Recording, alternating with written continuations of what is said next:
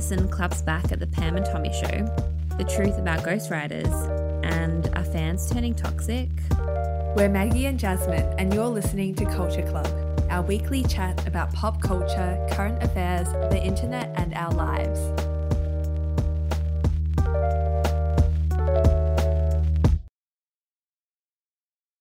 We acknowledge that the Wurundjeri Woiwurrung people are the traditional custodians of this land we are on today.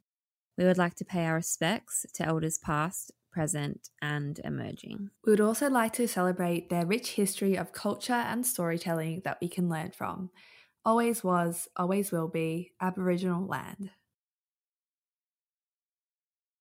I feel like I need to play some Olivia Rodrigo right now because someone got their driver's license. Beep, beep. Yes, I am on my P's. I'm so happy. And unlike Olivia Rodrigo, I can parallel park. Thank you very much.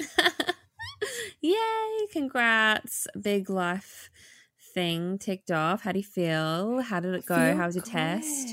You're so sneaky. I didn't even know you were going for a test like before. Was it because you wanted to just like in case you failed? Yeah, kind of. I was just like posy vibes only. I don't want to like let anyone in just in case. And a relative had failed the day before me just in case I don't want to be named. So, you know, there was a bit of bad energy flowing around. So I was like, you know what, Maggie, we're just going to keep this a secret. Fingers crossed we pass. But the thing is, yeah, I was so nervous, but really proud that I got it. Apparently I had a really hard instructor as well. Like he's been there for over 30 years and he's just like rough old man, but hooray. Yay. And have you driven anywhere yet? A little bit. Like the night I got it, I literally drove to my friend's house, which is 2 minutes away, like 500 meters we're talking. And that was really fun and weird, even though I've been driving since I was like for at least 4 years now, actually. So it's been a long time, but it's just weird when no one's next to you. Yeah. And then on the way back home, like 11 p.m., it was raining and obviously dark. And a car was driving towards me on the wrong side of the road. Maggie. Yeah, I know. And I was like so nervous because I was like, what's happening? But luckily they swerved back into their lane and I gave them a beep. But honestly, I was like, is this normal? Oh my gosh. That's a bit full on for your first day. I know. But apart from that, it's been good. Still looking forward to my first Macca's run. But yeah, yay. And you're back in Melbourne. We're both here together once again. And it's also Melbourne Fashion Week. I saw that you went to like a little event this weekend too. Look at us go. Look at us. Who would have thought? Yeah, back in Melbourne. And I've had a weekend of like full Melbourne things. So my mum is down and my sister was down for my grandma's 70th birthday, which was very sweet, wholesome family vibes.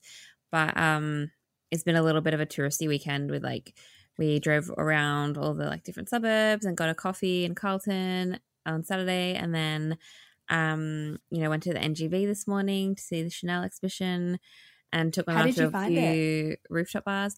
I liked it. It was like quite busy because it was Sunday morning, so I kind of was like, I wish I was here by myself or like just with my mum to really take it in, because you know when you can like feel people. You feel like you want to go with the crowd, but like the actual exhibition itself was really good. It didn't really touch on like the Nazi stuff too much, which was interesting. Like it was just a little bit on the wall, and it said why like all the 40s are skipped in the exhibition. It's because she like literally went into exile for 14 years. But they're like, oh, she was arrested with her German boyfriend. And it's like, oh, German officer. And it's like, you mean a Nazi officer? Like you can just say it. So, yeah, we had a listener ask us our thoughts on it. You've seen it as well, haven't you? Yes, I did see. We got a DM a few weeks back asking us about this. Yeah, so what did you think of it? Yeah, because I saw it a couple of weeks ago too. I just found it so interesting that like with hindsight, especially because I'm not too knowledgeable about fashion history. Like we think of Chanel and we think of like black tweed skirts and A-line sets and really kind of refined items. And in the exhibition, it's like so chaotic. Some of the styles are like so like calisthenics vibes. Totally. Yeah, like there's a really colorful ostrich feather dress and like some of the earlier stuff like from the 30s. I was surprised at as well. And it's not until you get to the 70s that it's really like the Chanel tweed, the 60s, 70s. But yeah, I'd say if you're interested in fashion, definitely go check it out if you're in Melbourne at the NGV. They always do amazing exhibitions like every summer. So you can't go wrong. I feel like it's pretty hard to dislike an exhibition at the NGV.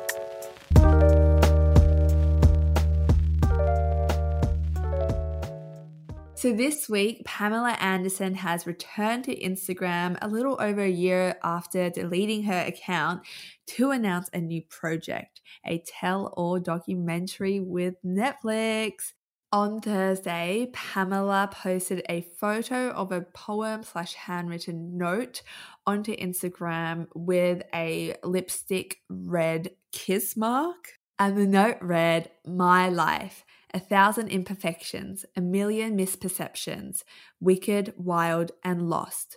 Nothing to live up to. I can only surprise you, not a victim, but a survivor, and alive to tell the real story."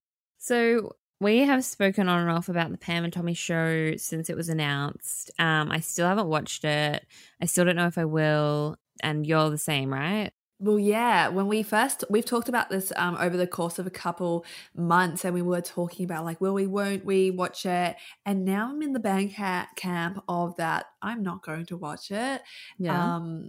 I think I've seen more people kind of talk about it online, and I'm just like, oh, I do feel icky watching it when Pamela, hasn't expressed her consent with this, and awkwardly Tommy Lee has fully endorsed this, and he's like the abuser in the relationship. So I'm like, oh, I don't know. It's really hard because like you love the actors in it and it all, but yeah, no, I think I'm more on that side of the fence as well.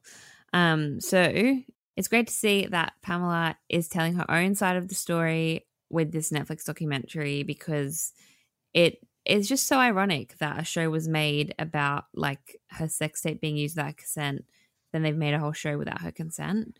And she seems like a very sweet and genuine woman. So I'm keen to see her answer questions and tell a story like through the lens of today rather than the early 2000s and 90s, like when she was, being abused by the media and such.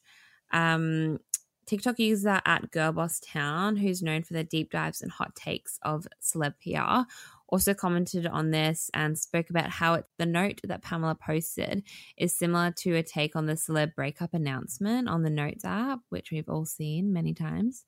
So I just thought that was funny. She's kind of playing on a trope of celebrity announcements and is kind of like breaking up with the show in a way, like setting the record straight. And what I found interesting is, of course, there's going to be a massive publicity and advertising team behind Netflix. These things are super sought out. So, like, upon first glance, you're like, oh, this is a very cute handwritten note that she's just, like, written and kissed and then posted to Instagram. But if you look closely, it's been photoshopped, so I don't even know if it's handwritten on paper, because it's on a marble tabletop background, but there's like the shadow behind the note itself, so it kind of sits on top of it. It's very hard to describe, but if you look at it, it's like a like digitally made image as well. So lots of thought has gone behind this. And Anderson's children, Brandon Thomas Lee and Dylan Jagger Lee, also reposted her announcement to their Instagram stories, both emphasizing the phrase,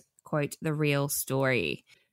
So this is so recent, just this whole telling of her life and her story. Like, it's not even looking back like decades after, really. It's like 2 decades, Yeah, and I think that's quite sad that like the sons are kind of like, this is the real story. Like, don't listen to our dad's show. Like, what a mindfuck to be, like a young adult, and then your parents are being played by celebrities, but they're both still alive, and then like they're on a major television show that your mum hasn't consented to. It's like such a weird situation. Anyway, I think I will definitely be watching the documentary to hear her side and to get a clearer picture of what's going on.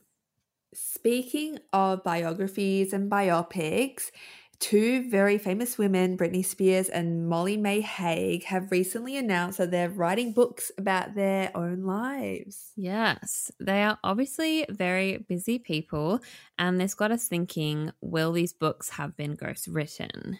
If you don't know what a ghostwriter is, it's essentially a person who's hired to write a piece of work that's going to be credited to another, and it's actually more common than you'd think. So, one of the biggest examples or controversies that springs to mind is the whole Zoella situation that unfolded a few years ago. So, very famous YouTuber Zoe Sugg had, written her series Girl Online, I think it was called. And then it came out that it was written by someone else. With ghostwriting as well, I think it varies to differing degrees. Like sometimes it's completely written with someone else, sometimes it's co-authored or, with a helping hand. But yeah, there was so much heat on Zoe for that. Do you remember? Totally remember that. I think a lot of that backlash also had to do with the fact that she was like the first massive British influencer for like younger girls. So I remember there was so much like anger about that, like parents being like, I'm not going to let you read a book like by someone who's just a YouTuber, all that. But obviously it hasn't stopped the trade of ghostwriting. So it's kind of hard to talk about them together because Brittany hasn't written her book. It's just been announced, and Molly May has completed her book and it's going to be on bookshelves. But do you think that they will and have been ghostwritten? Yes, I again don't know too much about the celeb side of things, but there is like no reality where I can see Molly May literally just sitting at a desk for hours, 24 hours a day, writing this mammoth memoir or book, right? Surely the reality is working closely with a writer or a team of writers and more like an interview style, like an as told to thing, right? Totally. I agree. Yeah, because it's about her life. It's called Becoming Molly May. It's according to Penguin Books. It's a memoir about the Molly not everyone gets to see. Quote, in Becoming Molly May, she unravels herself completely for the first time to open up about how she nurtured her creativity from a young age, took ownership of her body image, battled self-doubt, and built a happy life. Along the way, she shares the moments, relationships, and life lessons that have made her who she is.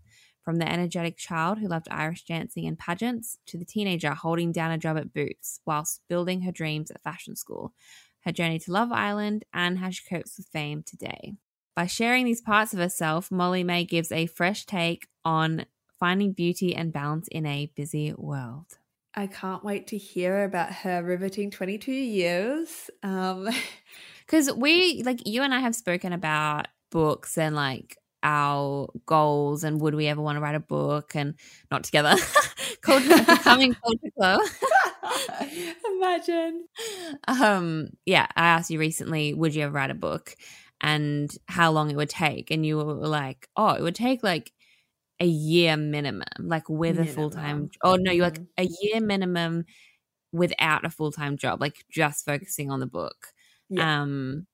And I think that is the case for many people. It can take anywhere from like 6 months to years to write. It's like, such a process to get it edited and write the first draft and then go back, write a second draft, get that edited, get it approved. Like it's not just a quick and easy thing. I mean, it can be, but you're not going to make a very good book. So like you said, I can't see Molly May in particular having time between, doing Pretty Little Thing and stuff that we've spoken about to write a whole memoir. And I don't think there's anything like necessarily bad about things being ghostwritten. It's very interesting to see the way that Molly has promoted this. So for instance, she's really driving home the fact that she wrote this, right? So on Instagram, she said, I can't believe I'm about to show this to you guys. So I have written my very own book. This is Becoming Molly May, my first ever book.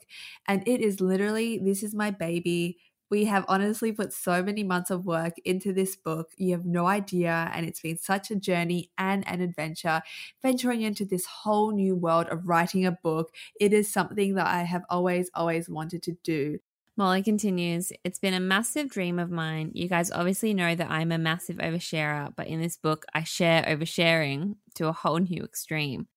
That sentence in itself would have been cut from our articles. Anyway, I have spoken about things in this book that I have only told close family members and friends. You really do get the full BTS, the whole behind the scenes up until this very point. So my whole journey is just very special to me, and I could just burst with the fact that I'm now able to talk to you guys about it, and it's now available to pre-order. Interesting that she says we have honestly put so many months of work into this book, but then throughout the rest of it, she's like, I. So we being you and your ghostwriter, like. And from what we've just read out, we can maybe kind of discern that she's not the most sophisticated writer, etc. Like it's sentences running into each other. It's very casual language, which is there is nothing wrong with this. I think we talked about this when we talked about celeb spell check a little while ago, but I don't think someone's bad grammar or syntax should stop them putting out a message or like, you know, us listening to their story. So maybe that's a good reason that she also used a copywriter. There's nothing wrong with it, but like people are professional writers for a reason. And if that stuff didn't matter, like we wouldn't have jobs. If we couldn't communicate properly and if we couldn't write words succinctly and put things in an order that makes sense to people, like we get paid to do that for a reason. So I think like, yeah, but I know what you mean in terms of like Instagram or social media, like that's a whole different thing to being a professional writer. I don't really know my point here. I'm not saying that like she can't be one or I hope I'm not coming across as like snobby. Yeah, I guess you were saying like syntax and words running into each other. You're not saying they don't matter, but you know what I mean? It's a job of an editor to edit, but I also think, yeah, there is value in what writers do as well. It's just like a hard line sometimes because it's a hard line. But at the crux of this, like all the grammar stuff aside, I'm just interested in why we have celebrity memoir books. Like, why are they so popular? Because especially Molly May's audience, forgive me, like, are they avid readers all the time as well? Like, it's an interesting thing that, you know, it's almost like an influencer mark of like rite of passage. It's like a marker of success that you have released a book. But sometimes it's just like so random. Like Molly May was like, I've always wanted to do this. And that surprised me. Like that wasn't something I would have guessed. But yeah, tell me about celebrity memoirs and stuff. So the era of the 1990s was the beginning of the kind of stars are just like us mindset. So before that, you've got like the golden age of Hollywood, 60s, 70s, and then with the like introduction of cable TV, and then the 90s was the beginning of really early like reality TV stuff. We kind of wanted celebrities to be a bit more accessible, and especially with the launch of Friends, the TV show, we wanted to be their friend, we being humans. People wanted to be their friends. So we wanted to know more and more about them rather than this kind of mystical like glamour from before that. So obviously this is when tabloid gossip became really, really big. Programs like Entertainment Tonight and Access Hollywood were booming.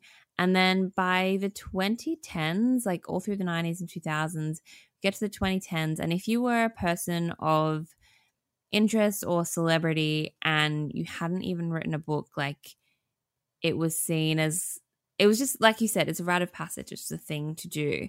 So some well-known examples of ghostwriting are Hilary Duff. I don't know if you remember this.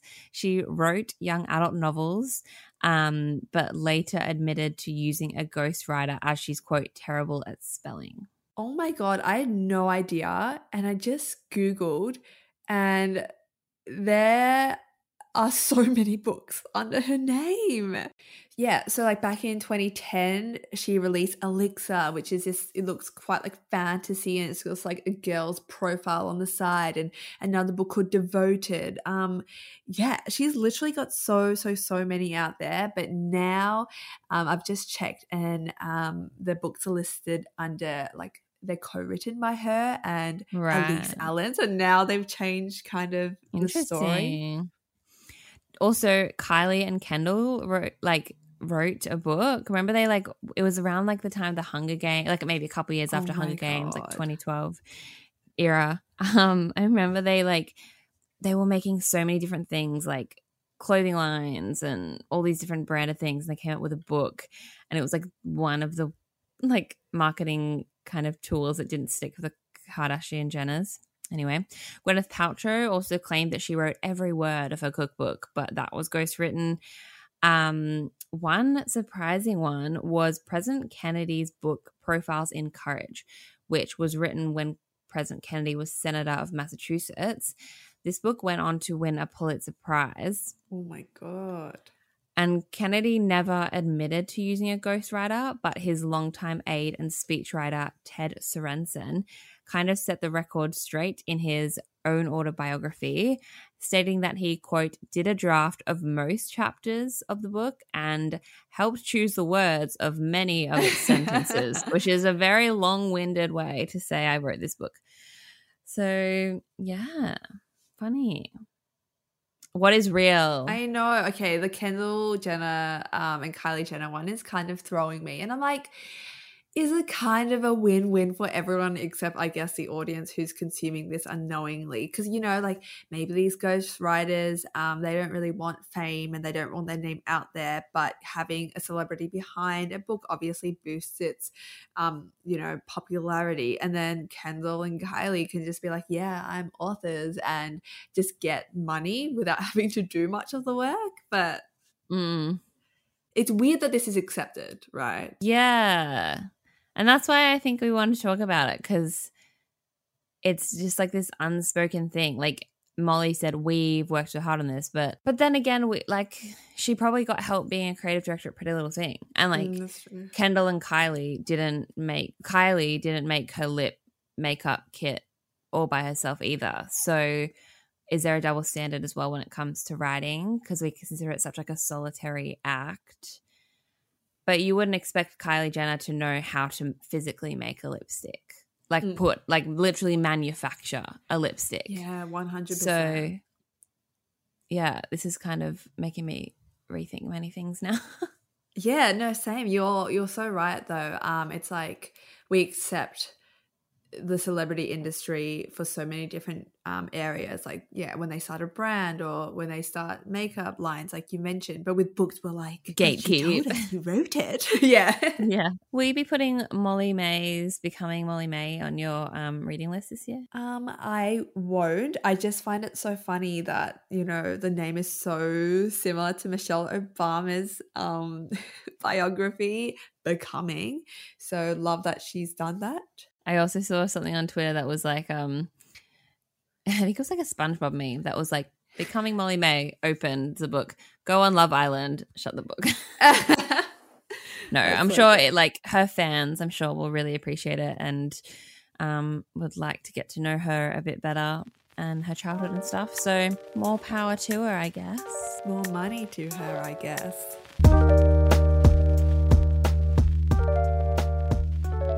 Last week, Japanese-American singer-songwriter Mitski took to Twitter to express her feelings around fans at concerts being on their phone, causing us to ask, are fans becoming toxic to musicians? In now deleted tweets, she wrote, I wanted to speak with you about phones at shows. They're part of our reality. I have mine on me all the time, and I'm not against taking photos at shows, though please no flash lol.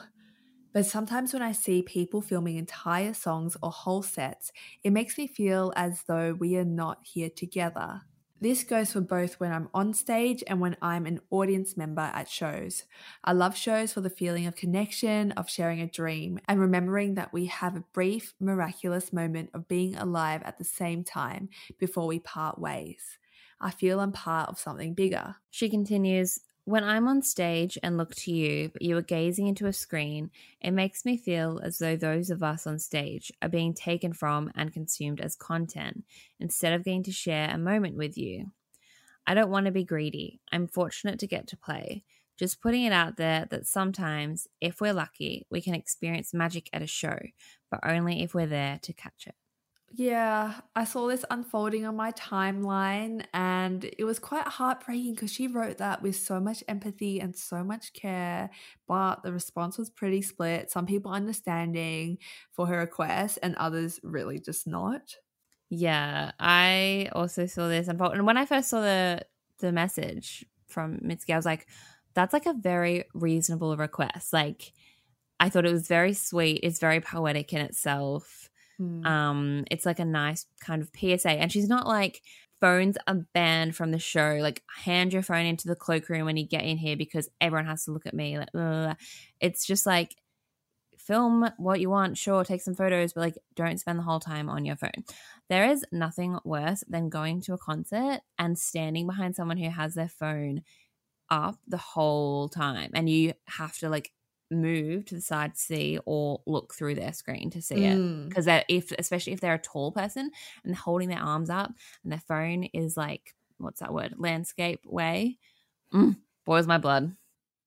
No, completely, especially when the brightness is high. Sorry, what a pet peeve. But it can be so distracting. And like Mitski says, like take people out of the experience, the communal experience. Some of the replies were quite unreasonable as well. One that kind of went a little viral and some jokes were made out of was by a user, won't share their username, but they say, "Bestie, that's great and all, but some of us have mental health issues that cause dissociation.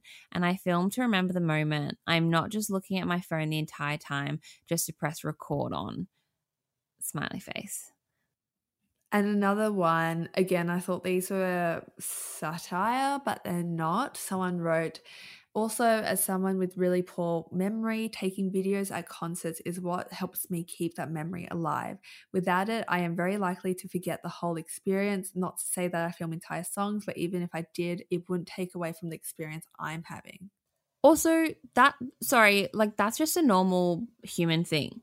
I don't remember full concerts I go to, like you remember highlights and you 100%. remember song and you remember moments of songs. You don't, I think that's odd if you do remember the full concert from start to finish, exactly what the artist said and every single song and who was next to you and all that stuff. Like that's just called being a human. I almost feel like this is weird because we're kind of I'll use the word against like the online snowflakes this time, and you know what I mean, like we're usually in this band camp, right, of like being empathetic to people's struggles, which we are, but this is next level, right? Yeah, like yeah, okay, good. I just wanted to clarify because I understand, people are bringing up like neurodivergent conditions and also their mental health, right, which aren't like joking matters. The way that they are self-centering definitely feels off. And also, it's just really condescending. Yes. Recently, in the last few months, I've noticed that the term bestie is being used like really condescendingly. And seeing that tweet then, I was like, that's the final straw for me. Like, bestie, just letting you know, like so condescending. I want to know, do you film and take pictures and at concerts? Like what, do you have like a set rule or like what's your vibe? Yeah, I mean, this has probably definitely changed over the years. So when I was younger, I was probably more on my phones and stuff. But definitely now, the way I go about it is maybe like, when the chorus of my favorite song comes on, I'll record like 20 seconds and I'll maybe take a couple photos and I'll probably pull my phone out like a couple 3 times throughout like the night, like just like for very quick, because I don't like that experience. I don't like having to think about capturing content when I am at a concert. What about you? And also, what were you like when you were younger as well? As long as I can remember, so in my 20s, I've had a rule that I give myself. So I enjoy the first verse and chorus of like, say, my favorite song or favorite few songs. I enjoy the first verse and the first chorus in the moment, and then I allow myself to film maybe like the second verse and the second chorus to remember it, and then I put my phone away. Or like the bridge to the like if there's like a moment. So yeah, and definitely not full songs, definitely not whole concerts, and just take a few pictures. But yeah, and I think that's what Mitski's saying, right? She's like, I'm not saying you can't take pictures of something that means a lot to you, but just don't be on your phone the whole time. Honestly, I think I'm trying to practice oh god, I've said the word empathy. I'm an empath. I'm trying to practice I don't know if you can empathy notice. I'm an empath. with this conversation because, but we've talked about, should phones be allowed at concerts for ages. And I think especially now, this conversation is like really heightened because, post/current pandemic, we've been living through our phones for so long. Like people don't know how to act and create memories. And I definitely am guilty of, my early teen years, like concerts being like, oh my God, this is such a special moment. I want to remember it forever. I'm going to like document it. And that was a way of kind of, trying to capture that feeling. So yeah, like I totally understand why people do it sometimes. But yeah, wait, that's obviously not excusing people who are just literally standing there motionless with their landscape phone, hands in the air, recording every single second, right? Yeah. Michael Delorio wrote about this for Pedestrian TV in a piece called Our Parasocial Relationships with Musicians Are Chipping Away at Their Mental Health. Michael wrote, social media has dissolved the barriers between the artist and the consumer. That's us. And it's been this way for quite some time. What's new, however, are the types of parasocial relationships we are now forming with our favourite musicians. No longer do fans of artists consider their favourite creators as people, but as machines that service their every need. The parasocial relationships we have with our favourite artists are causing extreme damage to them. Nobody can be the perfect idol for you, ever. They're human, they make mistakes, they fuck up. They also can't attend to your every single need at all times, or make the exact music you need for whatever it is you're going through. We either consume art or don't consume it. We can talk about our opinions, but when we're directly talking to our faves about them, that's when we've crossed a line. These people aren't your besties. Hell, they wouldn't even like you if they saw the shit you said about them online. And yet, we still call these people mother and sis. It's demeaning. Let's fucking stop. Yes, I love his piece and kind of echoed what you mentioned about, bestie being condescending, especially in like queer communities, calling artists and people that you look up to like sis and mother and like mummy and stuff like that can also come off that way. So I want to go back to the conversation around like, should phones be allowed at music, like festivals and concerts? It's like a conversation that's been going on for so long. Back in 2018, The Guardian wrote a piece called Phones at Gigs Can Be Annoying, but They Must Never Be Banned. There was a few kind of like studies and stuff which I found interesting. So again, this was back in 2018, but Eventbrite polled over 1,000 UK concert goers for their opinions, and of the respondents, 70% said that they were annoyed by people constantly taking videos or photos of the show. Which we totally relate to. And in 2019, a study found that up to 73% of Aussie music punters would support requests by performers and venues for patrons not to take photos and videos at events. But 45% of all fans say they shared a photo or video update from the event to social media while at the event, which jumps to 79% for Gen Z, with women also being more likely to take pictures and videos than men. Yeah, and that's what I find interesting about the stats, right? Because it is young people who are doing this and it is women who are doing this. On the flip side of that,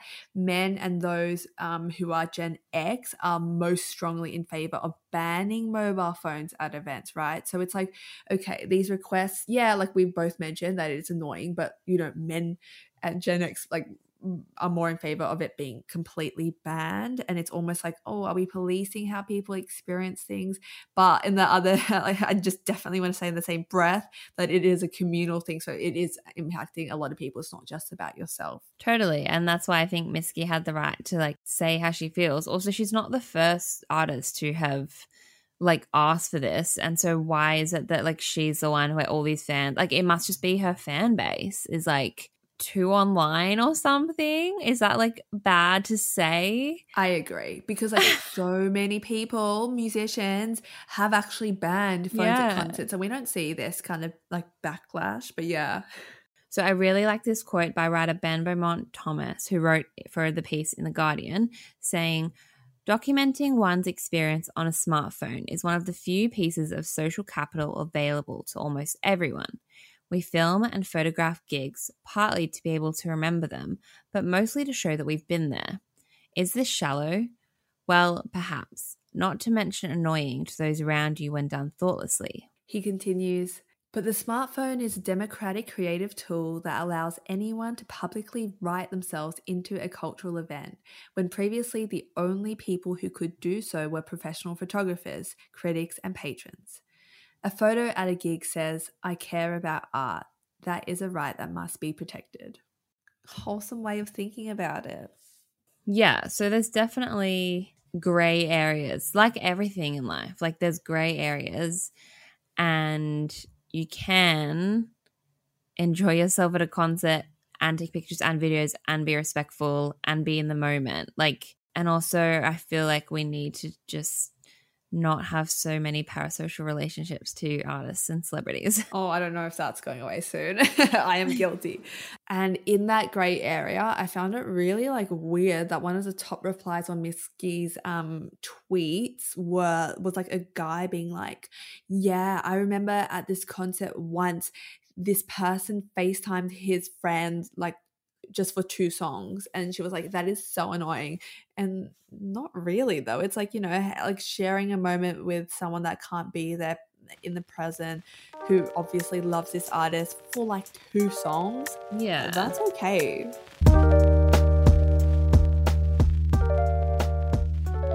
For this week, what will you be recommending? So I have only seen 2 shows this week, one which we want to get into later, but the first is The Marvelous Mrs. Maisel Season 4. We have recommended this probably twice on the show, but it's Season 4, so we're going to recommend it again. Just love her so much, love the show. If you haven't heard about it or you haven't heard our recommendations previously, it is about a female comedian in the late 1950s, now we're in the early 1960s, whose marriage kind of falls apart and she wants to become a comedian in a very male-dominated world. But aside from the storyline, which is very beautiful, the costumes, the sets, the products, like the attention to detail is amazing. It's a comedy, so you actually laugh out loud funny. The writing is super witty and super quick, and you can watch it on Amazon Prime and watch from season 1 because it's the best show and it is so underrated, and I will die on this hill. I am so excited to get into season 4. I've been holding out, and it's like one of those shows that I think requires and demands like your full attention. Like I want it to be like a movie night. Like I am Totally. Like it's an event and a half. I've actually heard that apparently this new season has a much bigger budget as well. So I'm really hopefully glad that that's true and that they're getting like that attention and love that it deserves, because what an incredible show. I'm so surprised the budget has increased because it already is such a big budget show. Like the amount of money that show must cost. I think about it every time I watch it. But yeah, you're right. I do like that you do feel like you're being transported to another world. So yeah, enjoy it. And if you're also a Mrs. Maisel fan, please jump in our DMs, because I feel like I don't know anyone else who likes Mrs. Maisel the way we do. One of our co-workers at work, Bianca, is obsessed with it too, which makes me so happy. But also, yeah, having it centered on like Jewish characters is always such a hoot as well, just because like, you know, my partner's Jewish and it's just so funny just seeing the intricacies of that. Yeah, can't wait. And what are you recommending this week? Yes, a little joint culture club recommendation. I'm so happy to be recommending The Dropout on Disney Plus. I was almost going to be like, should I try do this in my best Elizabeth Holmes voice? But I won't, because yes, as listeners probably know, it is scammer season. Last week you recommended Inventing Anna, and this week we are on to The Dropout. So Elizabeth Holmes' Theranos scandal has now been turned into a dramatized series, which for us is on Disney Plus. a brief recap for those who haven't heard of this true crime, true story. Last year, we recommended the podcast of the same name quite a few times, I think. But basically, girl boss Elizabeth Holmes founded this company that's claim to fame was basically that needles for blood tests were going to be a thing of the past. And instead, they invented this technology which only needed 2 drops of blood to run like all the blood tests available. But the massive catch is that the technology didn't work, putting millions of lives at risk and billions of dollars to waste, essentially. So yes, the show has finally dropped and Elizabeth is played by the one and only Amanda Seyfried, who nails this performance, I think. Can't wait to hear your thoughts in a sec. But I do think that this show is such a great retelling. It also dives into like the other people around the story, like other employees and things like that, which I find really intriguing because you almost forget that this is true and this really happened and impacted so many people. But yes, what are you thinking of the show so far?